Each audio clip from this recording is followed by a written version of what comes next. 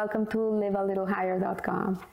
This Sunday, which will be the 10th of Av actually, is the day in which we will be fasting. It's the saddest day in Jewish history.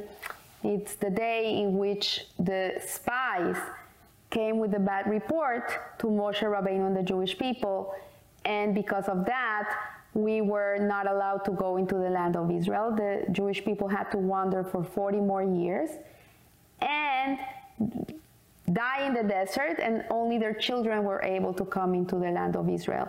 And that day became a very sad day for the Jewish people. It's actually the 9th of Av, but the 9th of Av this year falls on Shabbat. It's a Saturday. And because it falls on Shabbat, the fast day is moved to Sunday. So, but nevertheless, it's a day in which we have the opportunity to correct what we did. The sages teach that the second temple was destroyed because of baseless hatred, and baseless love is what's gonna rebuild it. So I found a beautiful study which is written or adapted by Rabbi Sholom Sirkin. I found it in the Hayenu, which I really recommend people to have, and it says to laugh or to cry.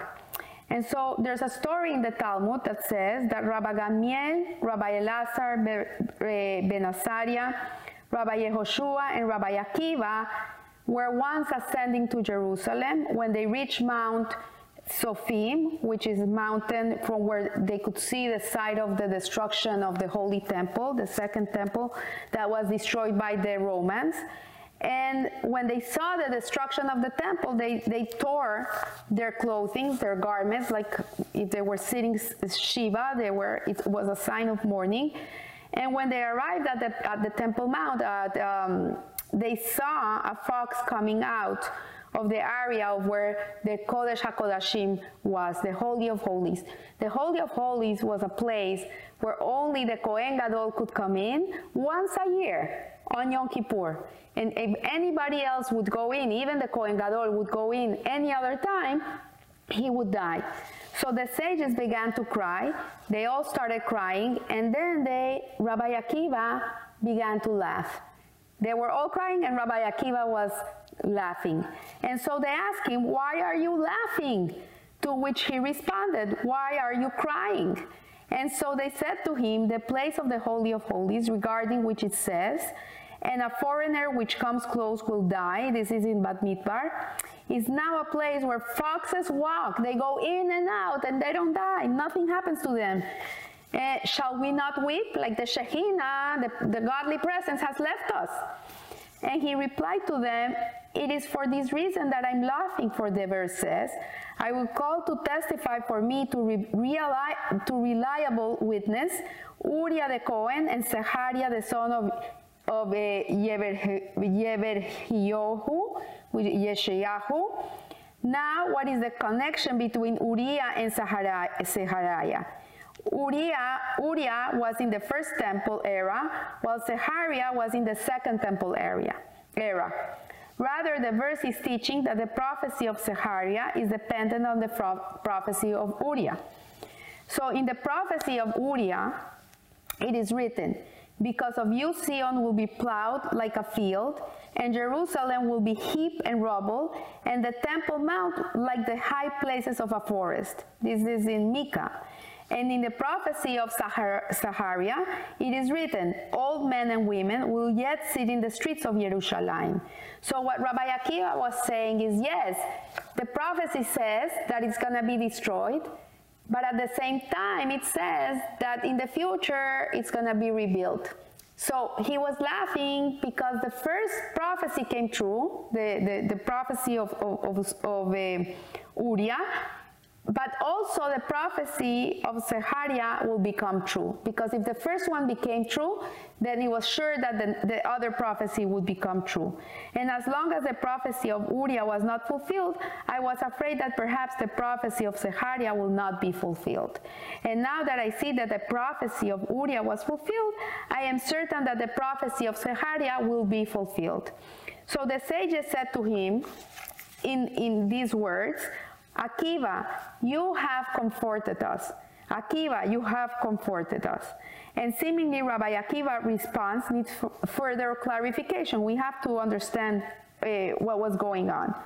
So even if a positive lesson or comfort can be derived from the destruction, how is it possible to actually rejoice upon seeing the destruction? And you know, in our lifetime, we see destruction. We've seen a lot of destruction. I'm not gonna name it because it's too long to name, but all of you know of destruction. We all gone through it. We've seen it in the news. We see it from our grandparents, communities, complete communities that were annihilated. This is a world where we've seen a lot of destruction. And so how can we be comforted with the destruction? So the explanation is that Rabbi Akiva saw exile. He didn't see exile as a negative state which will eventually lead to the redemption. He didn't see it like, okay, we live in a black world, in a sad world, in a world where there's horrors and horrors. Rather, he saw that the exile was part of the redemption itself. When he saw exile, he only saw its true purpose, the redemption. This is how Rabbi Akiva was able to see it. And to explain it with an analogy, we see that the prophecy of Uriah, he said, because of you, Zion will be plowed like a field. And it says, Zion will be plowed like a field. It may seem to him as a destructive act. Like when you see plowing, what do you see? You see they're moving the earth, they're taking out the earth, they're plowing, everything looks like destruction. But to someone who understands what is going on, a person, a farmer that plants vegetables, he knows that he's not causing a destruction. He knows this is not destruction. For a person that doesn't know, he would think, oh no, they're destroying the earth.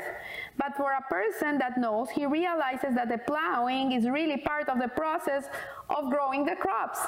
And there's an halacha that says that we cannot destroy a synagogue. We cannot demolish a synagogue unless that we're going to build a bigger synagogue in that place. So Hashem also keeps the halacha. He also keeps the law. He cannot give us the law and not fulfill it. Whatever he tells us to do, he has to do himself. So if he destroyed the temple, in reality, he didn't destroy it to leave it destroyed. The reason that he destroyed the temple is to bring a bigger and better temple. And so exile is the construction moment. This is the moment in which we're unearthing, we're taking out the dirt we're demolishing, we're taking off the earth so we can put the foundation and start building. That's the whole purpose of exile. And so when someone sees a house being demolished and knows that this is for the purpose of building a bigger and much beautiful house, he views this as part of the construction.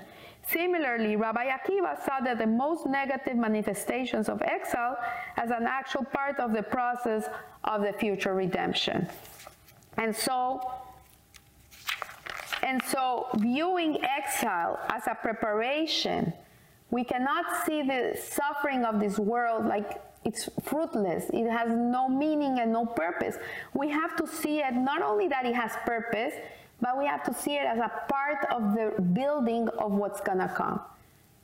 Everything we do in this world is a little brick that we're putting on that edifice that is called the Beit HaMikdash, and a glorious time that is gonna come for us. So part of the process of redemption gives a person the ability to be happy and enthusiastic about fulfilling his divine calling despite the severity and length of exile.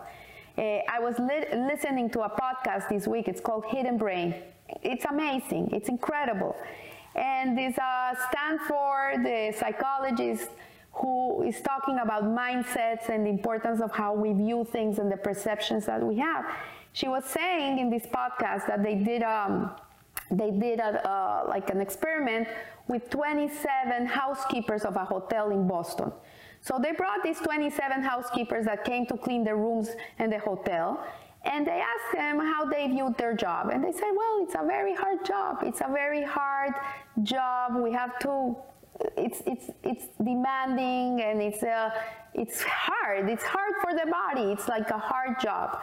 So later they brought these doctors and they did blood tests on them. They checked their cholesterols, they weighed them, everything.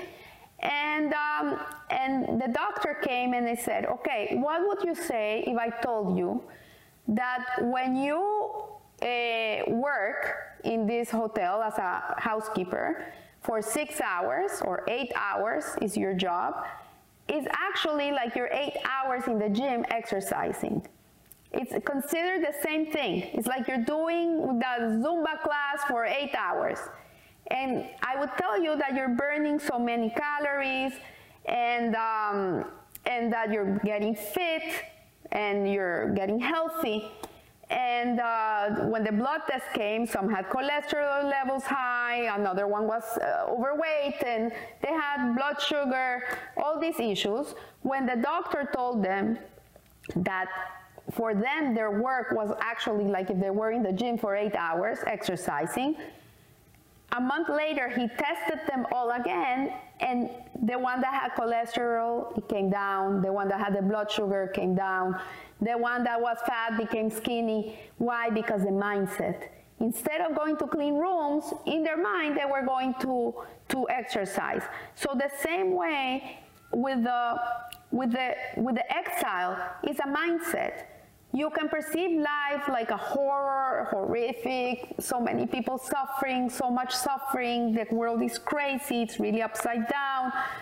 Or you can see it like really Hashem is exercising us, like He's really building up the muscles. He's building our emunah, He's building our bitachon, He's building our faith, our trust in Hashem. He's giving us the opportunity to be part of building this incredible edifice.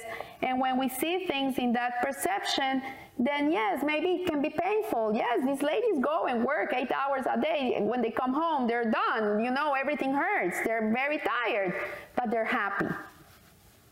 And they're happy because they feel they have achieved. And that's the point here, that when we go through life and we feel that we're achieving, we're going to be happy. No matter what's going on, you're going to be happy. So furthermore, through desiring and thinking about Mashiach, one can experience a taste of redemption. And the Talmud expounds on the verse concerning Zion. It will be said, this person and that person was born there. Rabbi Meyasha, grandson of Rabbi Yehoshua ben Levi, said, this alludes to both a man who was actually born in Zion and the one who looks forward to seeing it. They are both equally considered sons of Zion. So a person that lives in Israel today and a Jew that lives in the diaspora, but he's yearning for Mashiach, he's yearning for his house in the Holy Land, is considered as if he is from there. So this can be explained based on the teaching of the Baal Shem Tov, that where a person's thoughts are, that is where he is present. You are where your head is. You want to know where you are? Look where your thoughts take you. And thus, if a person looks forward to Zion, it is as if he is a son of Zion.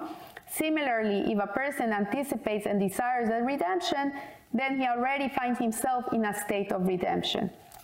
So the mindfulness itself, in turn, gives a person the ability to rise above the hardships of exile and encourages him to whatever he can do to make redemption reality. So yes, maybe life is not easy. It's not going to make it easier, you know, but it's a training. It's like you're in the gym. It's making you strong. It's making you ready. It's preparing you for what you're going to get. And so another point, when a Jew meditates about the fact that exile is only temporary, and this is so important, I always tell mothers when I see them tired with the babies, I say, they're gonna grow up. It's gonna come a day, you're not gonna have that baby anymore. Time goes, it goes, my kids are gone, they're married, they have their own children, I'm alone with my husband. That time of your life is not forever. So when you live the moment and you concentrate on the moment, as hard as it can be, But you take the moment and you say, okay, this is a moment in my lifetime. It's a moment. Just as it came, it's going to go away. It's not going to be here forever. And you take the goodness out of the moment, then you have the ability to be happy. And this gives a person the ability to serve God with joy and place himself in a state of redemption, where the concealment of exile do not disturb him. And to illustrate this concept with a story, the Salzkammerberger Rebbe, Rabbi Kusiel Yehuda Halberstam, he suffered from many, many ailments. He was a very sick man. He suffered from a lot of pain. And he once said that what gave him strength to endure his pain was his belief that his suffering won't last much longer.